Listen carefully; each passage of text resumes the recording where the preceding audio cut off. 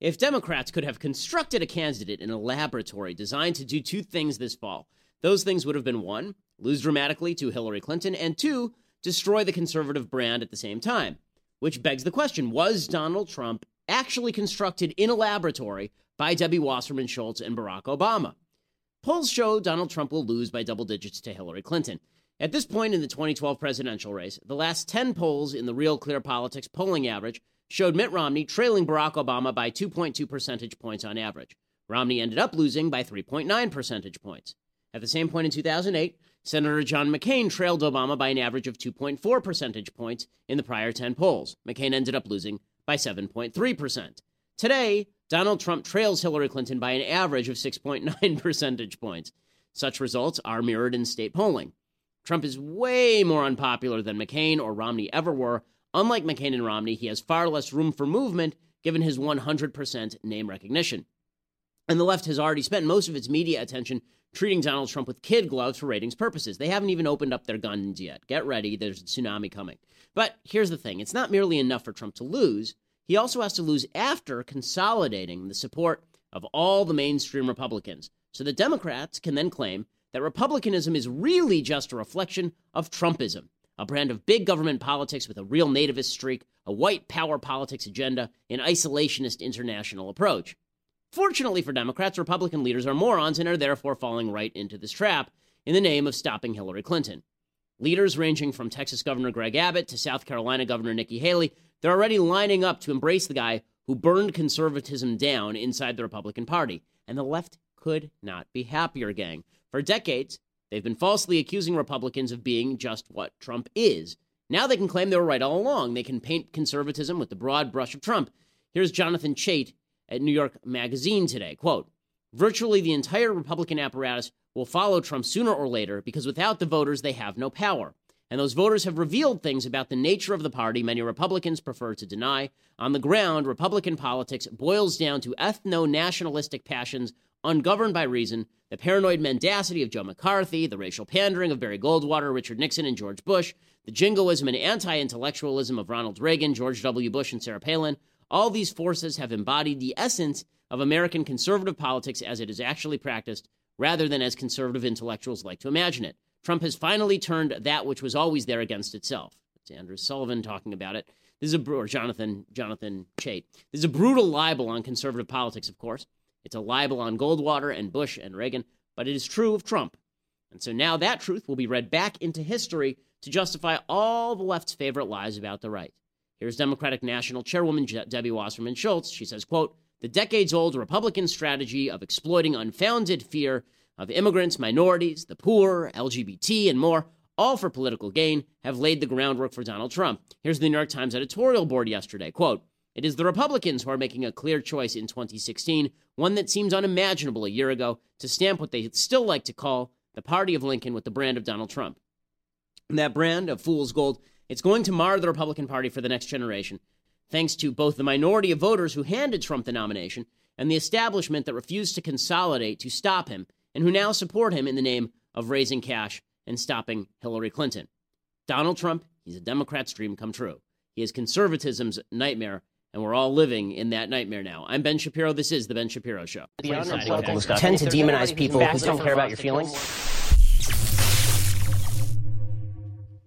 So the most unsurprising news of the week happened yesterday when John Kasich, his mission in life fulfilled, having split the vote with Ted Cruz to prevent either one of them from winning the nomination, John Kasich finally dropped out, demonstrating that there, I guess, was at least an ounce of sanity to him. I thought maybe he was just going to come out yesterday and declare himself president. I mean, it's been that kind of race. He's won one state, his home state, and he kept declaring that he was just this close to being the nominee, despite staying in the race a month longer than Marco Rubio and having less delegates. Here was John Kasich in full-on delusion mode, talking about how he was dropping out and apparently doing it from some sort of hardware store. You see, I have always said that the Lord has a purpose for me as he has for everyone. And as I suspend my campaign today, I have renewed faith, deeper faith, that the Lord will show me the way forward and fulfill the purpose of my life. Thank you, and God bless. It's all about him. It was always all about him, right? I mean, it's all about God had a purpose for me, and I don't know what God's purpose for me anymore. Apparently, God's purpose was for you to be a giant douche and stay in the race a month too long to split the vote so that Donald Trump could be our nominee. Good job, God. Well played, God. If that was your plan, God, he must hate us. It's all coming to fruition. Okay, so meanwhile, the Trump consolidation has begun. We talked a little bit earlier about Greg Abbott and Nikki Haley and all the rest of these folks jumping into the fray on behalf of Donald Trump. They're sort of jumping into the fray a little much. Mitch McConnell, all these people, they've issued kind of tepid statements of endorsement. It's kind of like, ew, okay, I guess. It's kind of like when my wife asks me to kill a bug, and it's like, oh, God, fine, okay. That's sort of what it's like. There's that feeling that's creeping up. And to see all these people's faces, by the way, you should subscribe because it is amusing to watch all these people kowtow to legitimately one of the worst people in the United States. If you subscribe, then you get to see my face, the face of skepticism, the face of joy, right? And so you'll get to see all those variations of my face, which I know everyone loves. So go to Daily Wire for that. But more importantly, you also get to take part in the mailbag. Yay, we now have an actual mailbag submission system over at dailywire.com, so you'll get to take a look at that. So you'll want to stop on by dailywire.com and subscribe. But the Never Trump movement is now getting it from all sides. People like me, oh, you have to vote for Trump or you're a bad person. You're making Hillary the president. In a minute, I'm going to go through the 5 most common arguments, and I'm going to go through them realistically and talk about why I think they're wrong. First, here's Newt Gingrich, who's irrelevant, Washington, D.C., corrupt politician, talking as though he has credibility about the Never Trump movement harming the country after backing Donald Trump for the presidency. Well, first of all, I'd urge him to drop Never Trump and put in Never Hillary. The risk they're running of Hillary Clinton appointing a truly radical Supreme Court, eliminating the Second Amendment, the right to bear arms, eliminating religious liberty, imposing further radical values on the country. I think that by itself, just the issue of the Supreme Court, should convince most rational people that Never Hillary is a lot more powerful slogan than Never Trump. So I am both Never Trump and Never Hillary. I will not vote for either one of them. So being Never Trump doesn't mean that I'm pro-Hillary. It means that I'm Never Hillary and Never Trump. And I'm indifferent as to who wins this election on that level because I'm not involving myself in this moral turd fight. That's not something I'm interested in doing. But to directly address this particular argument, this one's the one they like to bring up. Justice Scalia dies. So I guess the suggestion is if Justice Scalia hadn't died, then we'd be okay, right? If Justice Scalia were still alive and 79 years old, then we would just be sitting around going, oh, well, we'd have some sort of different excuse. But let's go directly at this. Okay, so the logic says that Trump is going to suggest a more conservative Supreme Court justice than Hillary Clinton. There is zero evidence to support this. Zero. Republicans, number one, are probably going to lose the Senate to Democrats. Do you really think that Donald Trump is going to nominate a hardcore conservative to pass through a Democratic Senate? Does anyone really believe that for even an instant? Of course he won't do that. Of course he won't do that.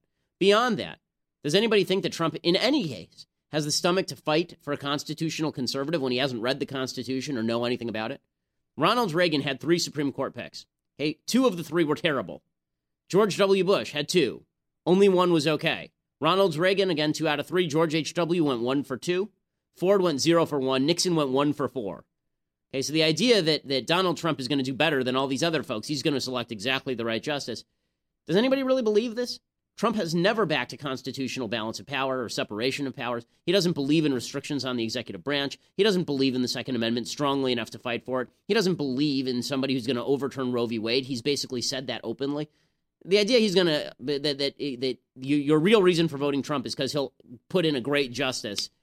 Again, no evidence whatsoever to support that. If you actually want to support the Constitution, elect good governors who are going to resist federal encroachment. That's the actual way to support the Constitution, not to rely on Donald Trump to pick a lawyer. That's ridiculous.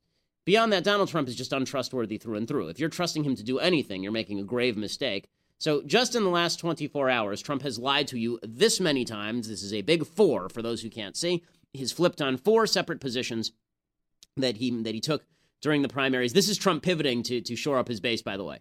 We're not even in general election mode yet, right? This is just him shoring up his base.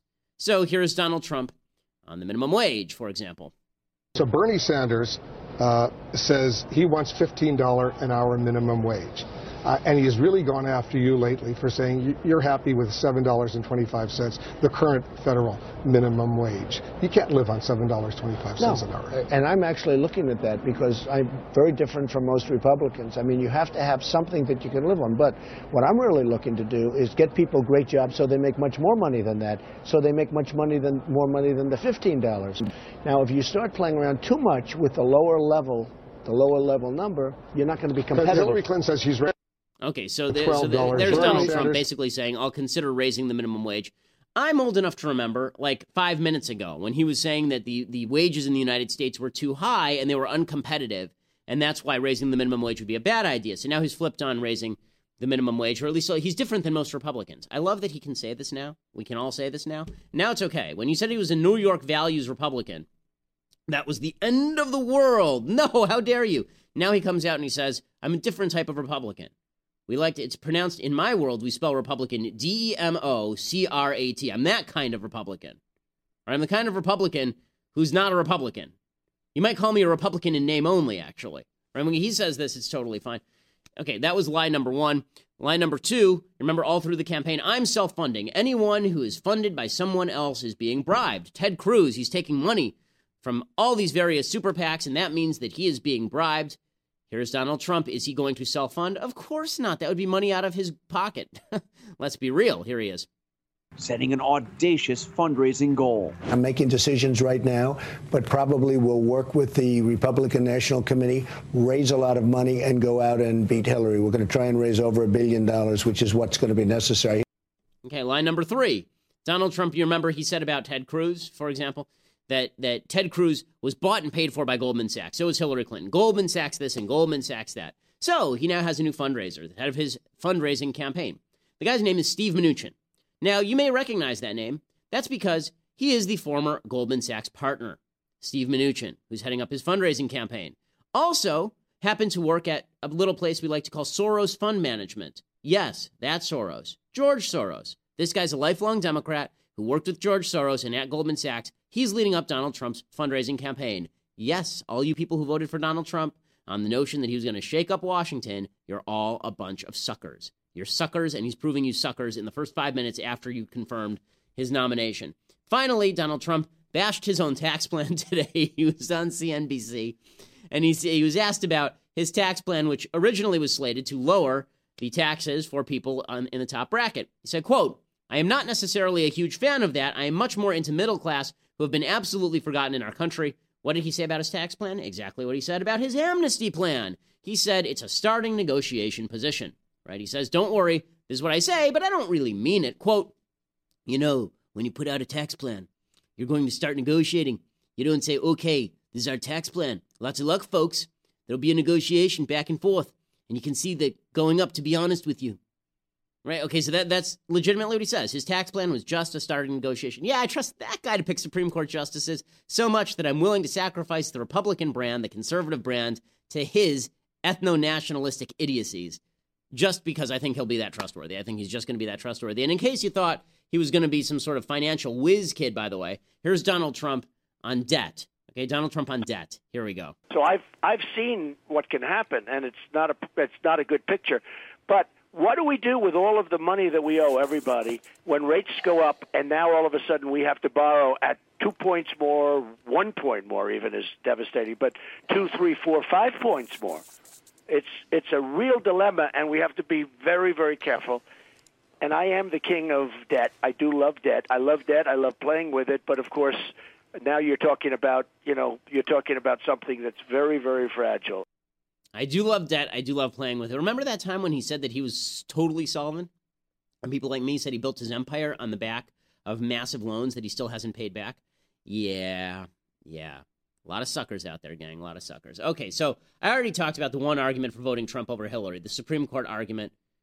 As someone who actually studied the Constitution, as someone who believes in the Constitution, which Donald Trump has never read, as someone who got an A+ at Harvard Law in constitutional law, hey, I can tell you, Donald Trump doesn't know, doesn't care about, and doesn't believe in the Constitution. This is a guy who literally said, his litmus test for Supreme Court justices would be appointing someone to prosecute Hillary Clinton.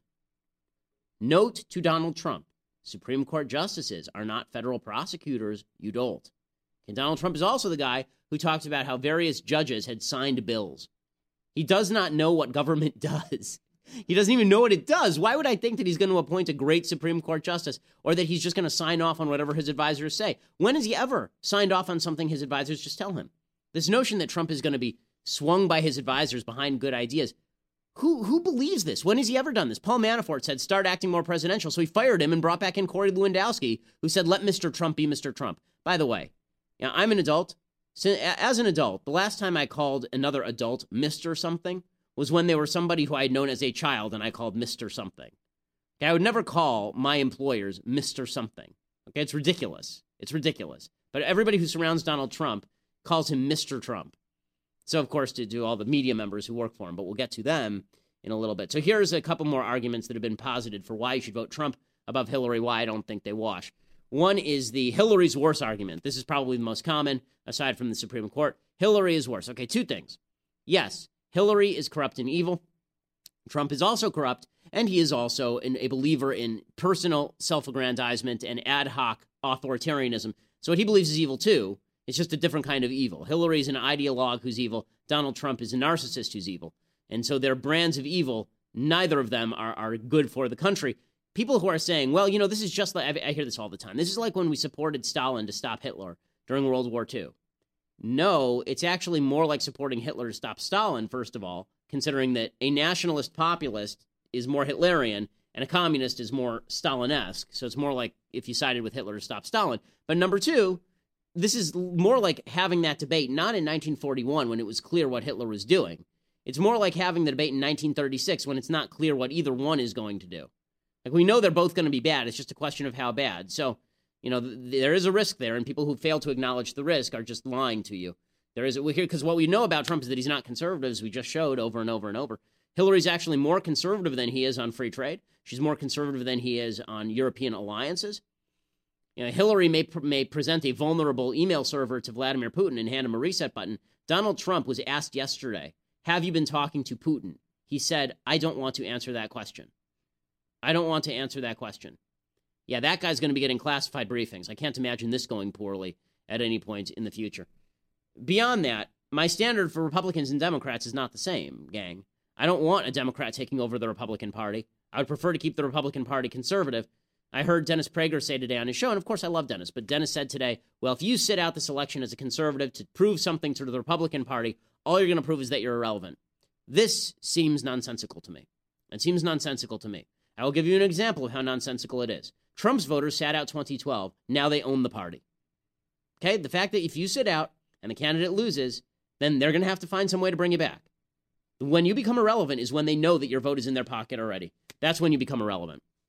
Now, the second argument is that Trump is going to change. Trump is not going to change. This idea that Trump is going to change ignores the fact that he's 8,000 years old and he has never changed in his life except changed his wives. Then there's the Trump will work with Republicans argument that if he had a Republican Congress, he'd work with them, Hillary wouldn't. This presumes there will be a Republican Congress. There won't be. Senate Democrats are probably going to win out. But let's assume that Trump ended up with a Republican House and Senate. George W. Bush had a Republican House and Senate. Was that any basket of roses? Well, Trump will be a lot worse than Bush was. Okay, the fact is Congress tends to follow the lead of the president, not the other way around. Not the other way around. Finally, there's the argument that if you just sit out, if you don't vote, that you're abdicating the decision. It's moral cowardice.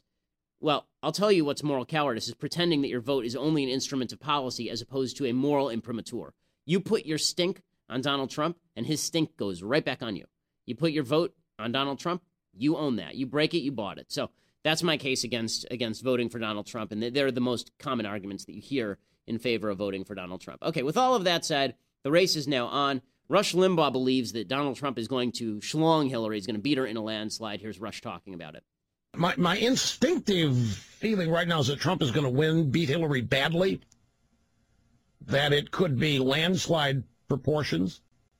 I still don't think people understand why Trump won this. I don't think they understand at all the reason people support Trump. Okay, the reason people support Trump is because they're pissed. That's the reason people support Trump. And presumably what Rush is saying is that they're still going to be pissed when Hillary Clinton is up. Now, I'm going to make the case for why Trump can win. It really has nothing to do. There are only two reasons that Trump could actually win. And I'm not going to pretend that Trump can't win because I thought that during the primaries and I was wrong. So I'm not going to make that same mistake again, obviously. So there's only two reasons that Trump can win.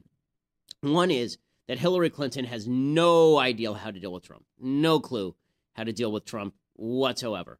Trump is a wild card. He's a wild card. And he says things that are going to be popular because he's pugnacious, and people like pugnacious. People like the guy who stands up to them. So here's Donald Trump yesterday. Vicente Fox, who was the former president of Mexico, he came out and he said that he apologized to Trump. He wanted Trump to come visit Mexico. Here's Donald Trump responding to Vicente Fox. All right. Vicente Fox coming up later on in the program. Got any message for the former president of Mexico? Yeah, get your money ready because you're going to pay for the wall. You're not backing off that, right? No, of course not. Look, we lose a fortune with Mexico. Trade deficit, $58 billion a year. The wall's going to cost 10. Believe me, they'll be able to afford it. And we're going to end up having a very good relationship with Mexico. But right now, sadly, like everybody else, they're taking advantage of our country on trade and at the border. So we'll get it straightened out. Yeah, they're taking advantage of our country on trade, which is why Mexico is one of the poorer countries on planet Earth, is they're defeating us on trade. But put all that aside, the attitude of Trump is appealing to people who feel like they've been let down by a pansy-esque and intentionally negative on America Obama administration. And Hillary doesn't know how to deal with this kind of attitude. She doesn't know how to deal with it at all. So here's Hillary's case against Trump, and this is weak tea, gang. Well, Anderson, I've seen the presidency up close from two different perspectives, and I think I know what it takes. And I don't think we can take a risk on a loose cannon like Donald Trump running our country. Donald Trump has said it's okay for other countries to get nuclear weapons. I think that's just downright dangerous. He has said wages are too high. I think we need to have a raise for the American people, raise the minimum wage, get wages back going up. I think when he says women should be punished for having abortions, that is, just beyond anything that I can imagine. I think most women can imagine. He did walk that back. Well, he's a loose cannon. I mean, he's somebody who has said so many things, and I'm sure he'll be scrambling and his advisors will be scrambling, but he's already said all of these things. He says climate change is a Chinese hoax, and I think it's real, and we've got to pull the world together to deal with it. So you can go down a long list, some of which he's tried to bob and weave a little bit, but I think it's a risk. I think he is a loose cannon, and loose cannons tend to misfire. Okay, she is the mother telling you to take out the garbage. That's not going to work. It's not. This is Jeb Bush tut-tutting Donald Trump about his tone and tenor on stage. And I'll explain why this is going to fail in just a second, why this is insufficient. Well, because what normal politics would say is that a loose cannon like Trump should not be president.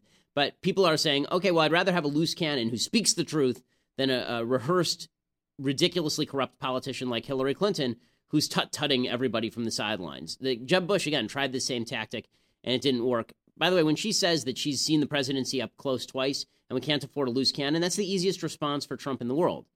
Your husband was unslinging his loose cannon on the closest available intern routinely, so you can't talk about loose cannons that way. And the president you served next was getting people killed in Benghazi and going off to hang out with Beyonce at the same time. So don't talk to me about loose cannons, right? You're the one who's getting drunk, and dancing, and then he shows the video of her dancing with the black lady that's been making the rounds all over the internet for years. So that's not going to work at all. And then Hillary tries this one. She says, "I dare Trump to come after me with everything he's got." This is not going to work. She dared Donald Trump to use the 1990s playbook against her, and that is not. If he uses it won't be the 1990s playbook. It'll be the 2016 playbook, which has been updated since the 1990s. It turns out. Trump, meanwhile, is going to hit her right back, right? So here's what it looks like when Trump hits her right back. He says, okay, well, you're going to tut me about being an adult. You started this whole birther thing. Do you know who started the birther movement? Do you know who started it? Do you know who questioned his birth certificate, one of the first? Hillary Clinton. She's the one that started it. She brought it up years before it was brought up by me. Let me just clarify, the whole birther thing. Where do you stand on that now? I don't talk about it anymore because every time I talk about it, it becomes a story. So I don't want to waste my time talking about it anymore. But she's going to raise this issue against you. I don't care. I'm going to raise it against her.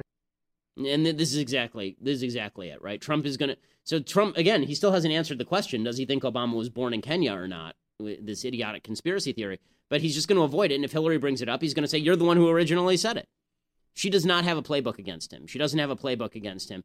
And so that's one element of why, if he becomes president, it's because Hillary is so terrible at this and terrible in general. And also because Hillary can't get her own people together. So Michael Moore and Bernie Sanders are sort of the representatives of the hard left. Barack Obama went down to Flint, Michigan, or up to Flint, Michigan, rather, to drink water there yesterday. And he said that it was all government neglect that caused all of this. Yes, Democrat government neglect, the people who you ally with. Michael Moore says, well, Obama has not done anything to help Flint. I'm very disappointed in this. I've been listening to the speech. It's still going on right now at Northwestern High School. And he is just trying to reassure people that everything's okay. To drink from a glass of water, Flint water, when a number of experts are still saying that this water is not safe. It's still going through the same corroded lead pipes. It was such a disappointing thing to see. Your clip you just showed about he hopes that Flint can get back to where it was. Where was that? You mean before the water crisis 2 years ago, after we'd lost 75,000 General Motors jobs, back to then?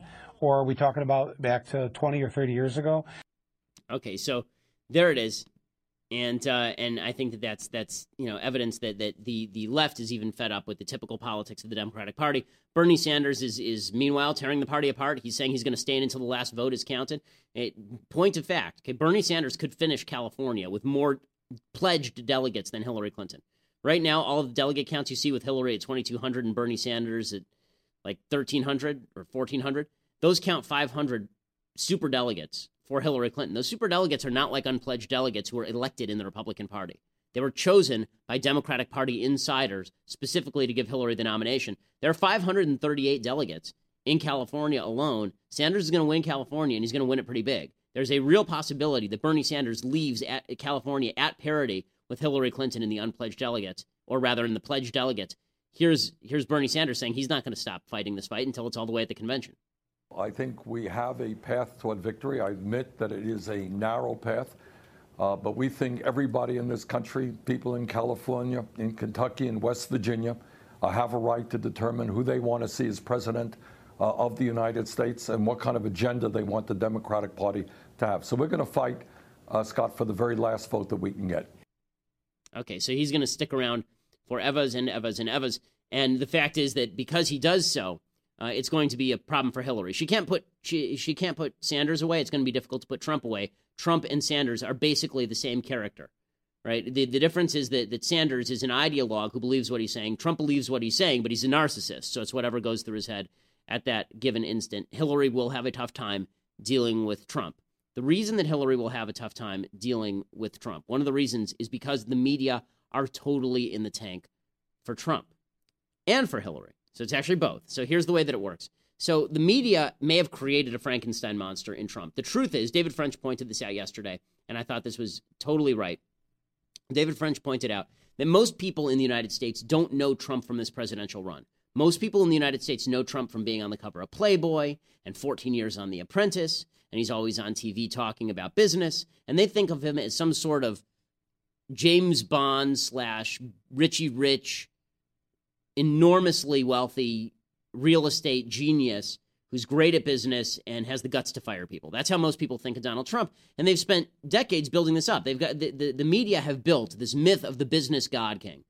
Right, the Fox and Friends interviews talking about politics with him for 20 years. Tim Russert asking him in 1999 if he wants to be president. Right, again, cover of Playboy in 1989. He's been around longer in the public eye than I've been alive, Donald Trump. And so most people had an image of Donald Trump long before he ran. That's been a good thing for him in the sense that when he says crazy things, it doesn't break out of the pocket of people who care about that and into the general ledger. When people are told that this man who they've gotten to know and admire and like and find amusing, when they're told that he's a racist con man, that he panders to the lowest common denominator, a lot of people want to be conned because they feel like, okay, well, I don't want to repent of the fact that I liked him. It's like if you said to somebody, all those actors, it turns out that Ross and Rachel, on Friends, it turns out they were real people And they're really quite terrible. They're really quite terrible people. Most people would reject that. If you watch Survivor, any of these other reality TV shows, if you watch Shark Tank, and you've been watching Shark Tank, and Mark Cuban's on it every week, and you've been sold this bill of goods that Mark Cuban is a genius businessman who makes great business decisions. And then somebody comes along and they say, he's really not a very good businessman. Also, he's a racist. You're going to say, well, wait, I watched him on TV the other night. He didn't look like a racist to me. What are you talking about? You know, you're saying he's a bad businessman? He doesn't look like a bad businessman to me. There he is with all the other rich people talking about just throwing $100,000 around. Doesn't look like he's a bad businessman to me. Well, take Mark Cuban and multiply him by about 15, and that's the size that Donald Trump is in the public sphere.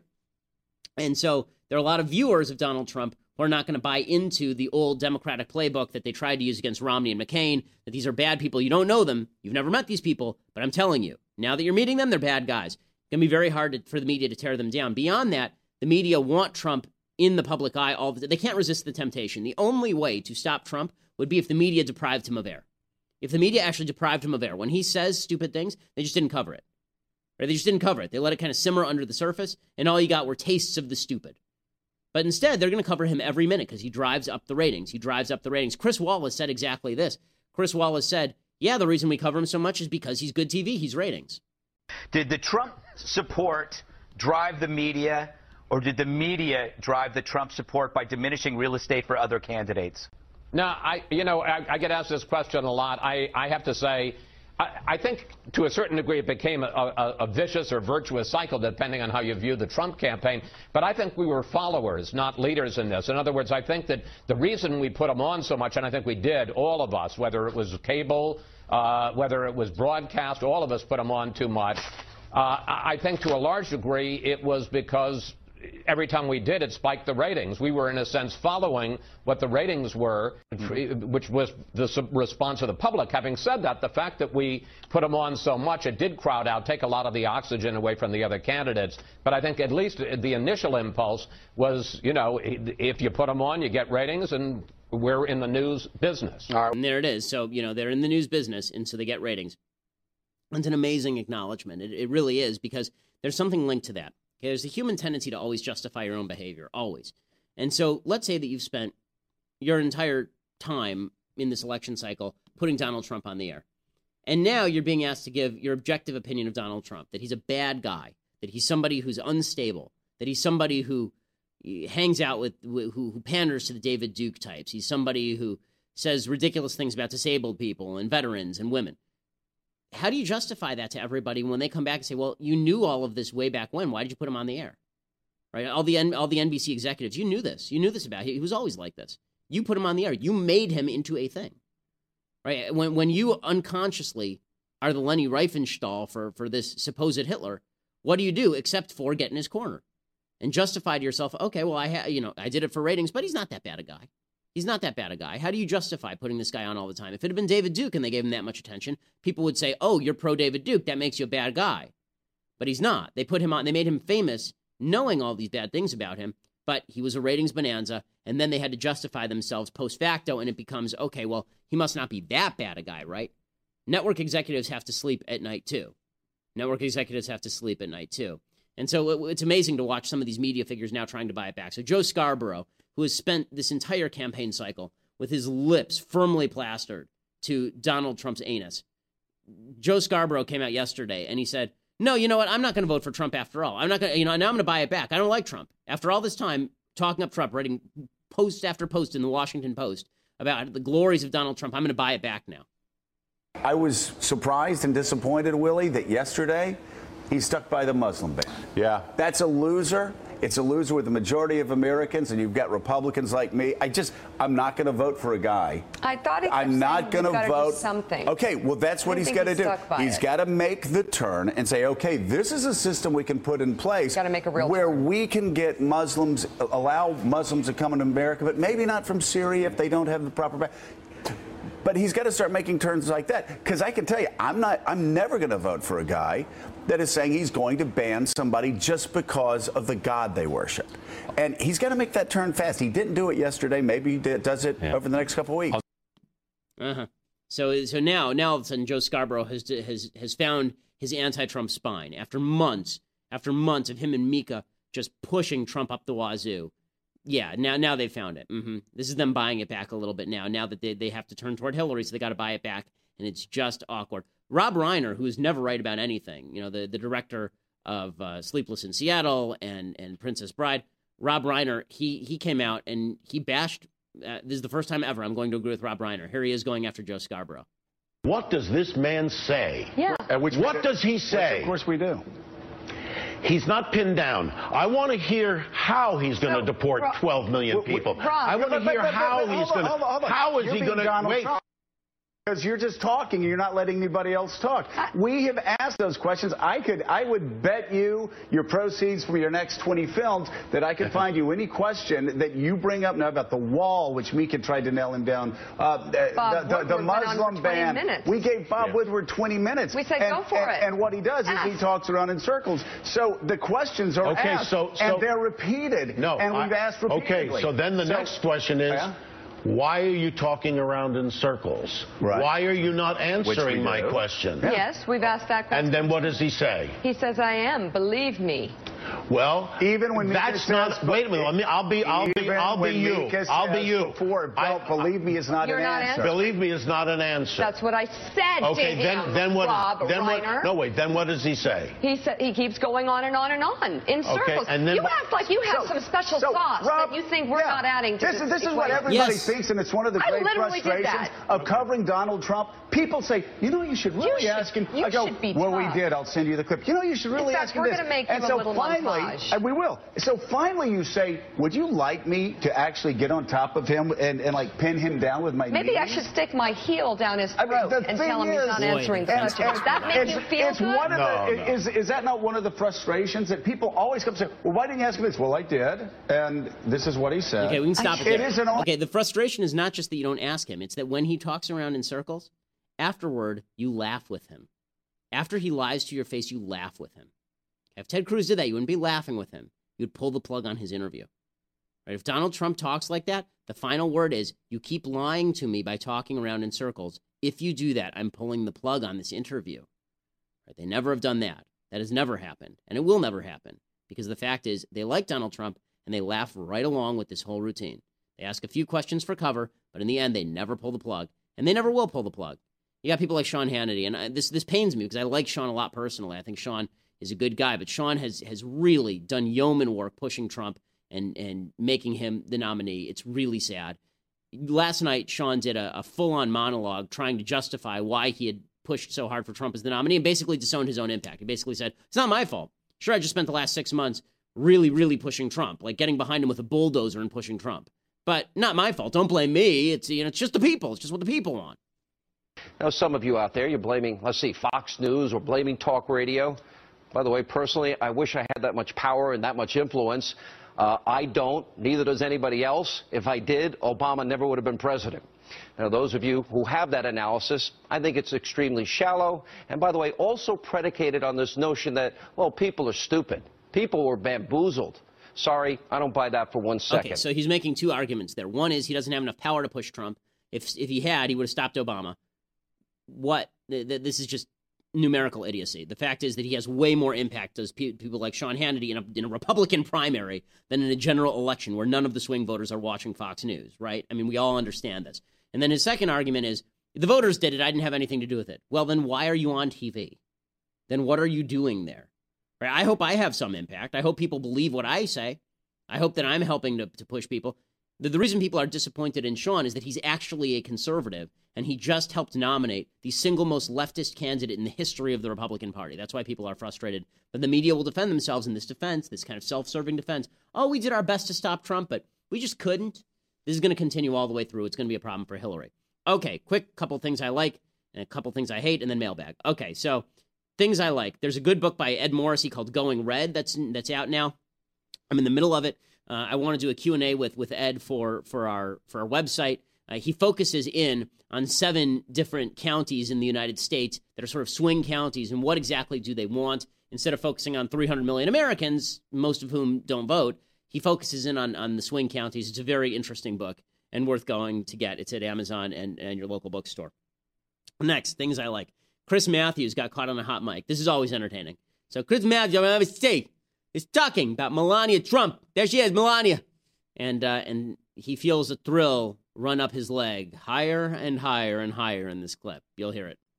And the party will trust Trump to be able to make that decision. Well, I think the party won't have a role in it. Did you see her walk? Runway walk. We just heard from the likely nominee of the Republican Party. We will go to a break here. I can watch that. The discussion continues right after this. So if you can't hear what he's saying, look at her. It's like a runway walk. It's unbelievable. Hey, watch you do that all day. Oh, my God, Melania. Just walk it. Oh. This is even better than when I was with President Obama in the Oval Office. It's unbelievable. Melania Trump, unbelievable. Kathleen, I hope she's not watching this. I hope I'm not in a hot mic or something. I mean, it'd be really awkward if the people found that. I don't know what to do. I get up in the morning and just come in here, I brush my hair with a shoe, get in front of here. Not a lot to enjoy. I mean, come on, I'm looking across the desk at Rachel Maddow. Come on. I'm looking across the desk at Michael Isikoff. Come on. I got Melania. Got to look at that. Come on. I mean, look at that. She's a model. She's beautiful. Walks that line. I mean, I could look at that all day. Oh, boy, could I look at that all day. I could look at that like I was looking at Ted Kennedy right in the face while he's drinking and guffawing. And, oh, my God, this is great. Chris Matthews on MSNBC doing the kind of coverage that no one else does. Okay, a couple of things that I hate. Yesterday, I had a 20-year subscription. Since I was like 12, I've been subscribing to Sports Illustrated and enjoying it every week. In the last few years, Sports Illustrated has become a wild leftist outlet, and it's really irritating. I like reading. I have a basic rule. During my day job, I watch politics. During my evenings, I don't watch anything about politics. I won't watch House of Cards. I won't watch political movies. I only do things that have nothing to do with politics, right? I like to watch sports, and I like to watch Daredevil, and that's pretty much it. I like to hang out with my kid and my wife. That's my life. I don't like my sports being infiltrated with stupid garbage. So, Caitlyn Jenner is apparently going to pose nude with the American flag on the cover of Sports Illustrated. Caitlyn Jenner, right? So first of all, good luck to that American flag. Second of all, Caitlyn Jenner posing nude on the cover of Sports Illustrated. Bruce Jenner was the relevant athlete. Caitlyn Jenner is not a relevant athlete. Caitlyn Jenner has never done anything in athletics if you assume that now Bruce Jenner is a woman. If you assume that Bruce Jenner is still a man, then it is just a circus, and a ridiculous circus at that, to slap this nonsense in my face. It is cruel to the mentally ill. It is cruel to the rest of society to suppose that Caitlyn Jenner is some sort of hero for getting a boob job and retaining his male appendages because he's mentally ill. This is not something that I want to hear about generally as something that is good for society, and it's certainly not something that I care to subsidize with my dollars and have to read about in a sports magazine when all I really want to read about is how the NBA playoffs went. I mean, for God's sake, can't I just watch the NBA playoffs? Can't I just watch the NBA playoffs? If I want... There are certain bouncing balls that I'm interested in watching, but they are not on Caitlyn Jenner. Okay, I'm not interested in those sorts of balls. Okay, so that's one thing. Second thing, the Department of Justice has now declared that the North Carolina bathroom law that says men should go to the bathroom in men's bathrooms and women should go to the bathroom in women's bathrooms, they've declared that this violates federal law, that this is discrimination against women. This is what they're saying now. It's discrimination against women if men can't pee in the women's bathrooms. Yes, we've reached the end of the world. Okay, a couple of mailbag questions. I know that we're running a little bit late, so we'll pick a couple of short ones. Sorry to skimp on the mailbag, but we do what we can. Okay, Rosemary says, is Trump still capable of destroying the media? You commented in the past, if you had to choose between destroying the media and Hillary, you would destroy the media. My vote is unearned at this particular time. Trump is not capable of destroying the media. He's capable of exploiting the media. The media will remain just as powerful as they ever did because they are happy to promulgate Trump's lies because Trump is a leftist. So he's an exception to the rules. They can call him a racist and it won't apply. But when they turn around and they call someone who's less well-known a racist, it will still apply. This is sort of like the question I get about Hollywood conservatives. People will say, well, there's some Hollywood conservatives who work, like Gary Sinise and Adam Baldwin. And the truth is, if you even ask people like Gary or Adam, do you feel like you've been discriminated against in Hollywood? Usually they say no. Usually they say, no, I've had a very successful career. Right, because you were successful before you became conservative. Right? For the grip who's starting on the film, the last thing you want to do is start by opening up with, oh yeah, by the way, I backed Ted Cruz in the primaries. Right? The fact is that Donald Trump is like that with the media. For the unknowns going up against the media will still crush you underfoot. Donald Trump was built by the media, so now he's an exception to all of the media rules. Tyler writes, hey Ben, is protectionism ever justified? What if foreign countries impose tariffs on our goods? Should we do the same to make up for the trade deficit with specific entities? Thanks. Protectionism is only justified on moral grounds, not economic grounds. It is not justified on economic grounds. So assume for a second that, for example, you do business with a grocery, right? You do business with a grocery, and the grocery offers the lowest prices.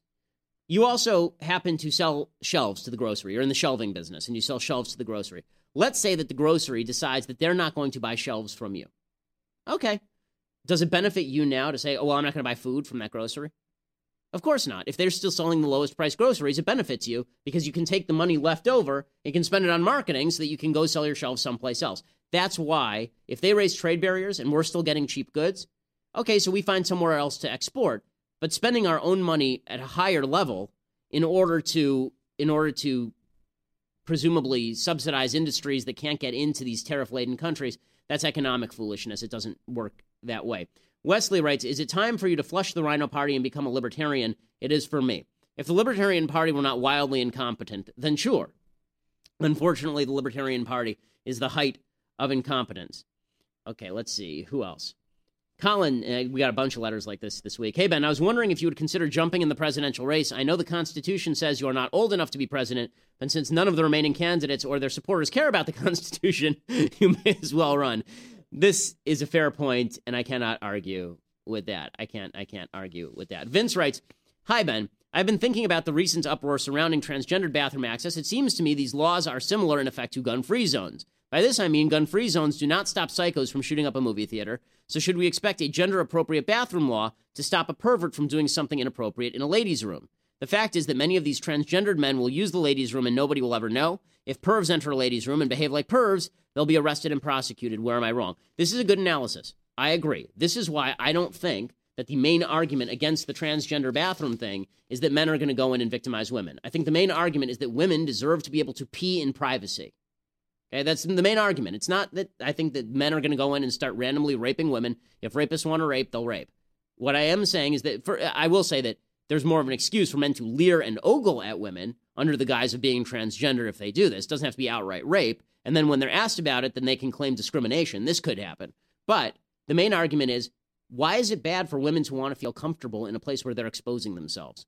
Why is it bad for them to not want to look at a penis when they are going to pee in the women's room? Right? Why is that a bad thing? I don't understand. It seems to me a bit of mansplaining, if you ask me, to say to women, no matter what you say, that penis you're looking at in the bathroom without your consent, that's a woman. That's a woman. And you just don't understand because you're not a proper woman. If you were really a proper woman, you'd understand that that penis is quite female. Right? This seems to me a little bit of mansplaining. Okay, final question. Someone writes, vaccines. Do you believe the government should require parents to vaccinate their child?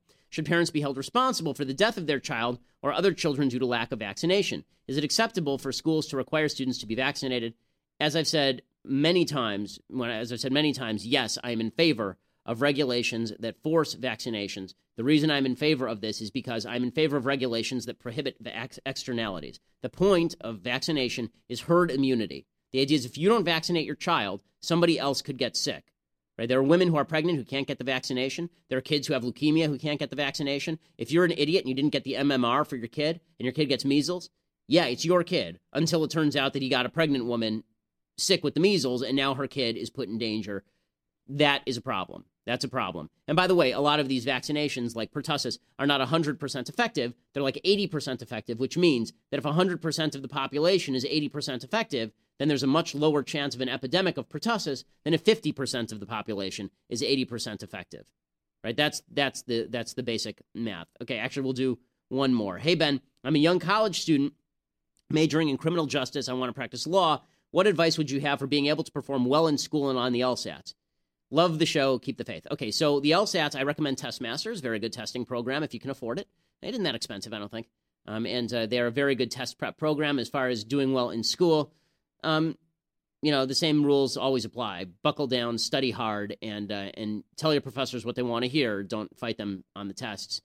I lied. One more. Okay, Daniel writes, do you think businesses should be allowed to reject service for any reason? Does every American have the right to exchange with every business? Daniel, no, I don't have a right to exchange with you. I have a right to offer you my services, and you have a right to reject my services. I have a right to I have a right to offer my services and you have a right to reject them. And that's the bottom line. Yes, I can reject service to you for any reason. That's the essence of freedom. Anything else is indentured servitude. Now, that doesn't mean that I may not be a jerk for picking the reason. But there are lots of things in America where I think you have a right to do them even if you're a jerk. I think people in the United States have a right against the government to say the N-word. I also think that they're pieces of human crap. But you have a right to do that. I think people have a right to get people pregnant out of wedlock. I don't think that there has to be a prohibition on that. Do I think you're a bad person if you do that? Yeah. I think there are lots of things in America with which I don't agree. This is why I'm a believer in freedom. This is why the left is not. The left believes that if they don't like something, it has to be made illegal. That is the only way for the society to function properly. Okay, we've reached the end of the week. I would say that don't ruin things over the weekend, but screw you, you already did. It's already been ruined. So have yourself a merry little weekend, but don't worry, we'll be back on Monday, maybe with a new baby, maybe. Well, we'll see. So we will we'll keep you updated on that. Have a wonderful weekend. I'm Ben Shapiro. This is The Ben Shapiro Show.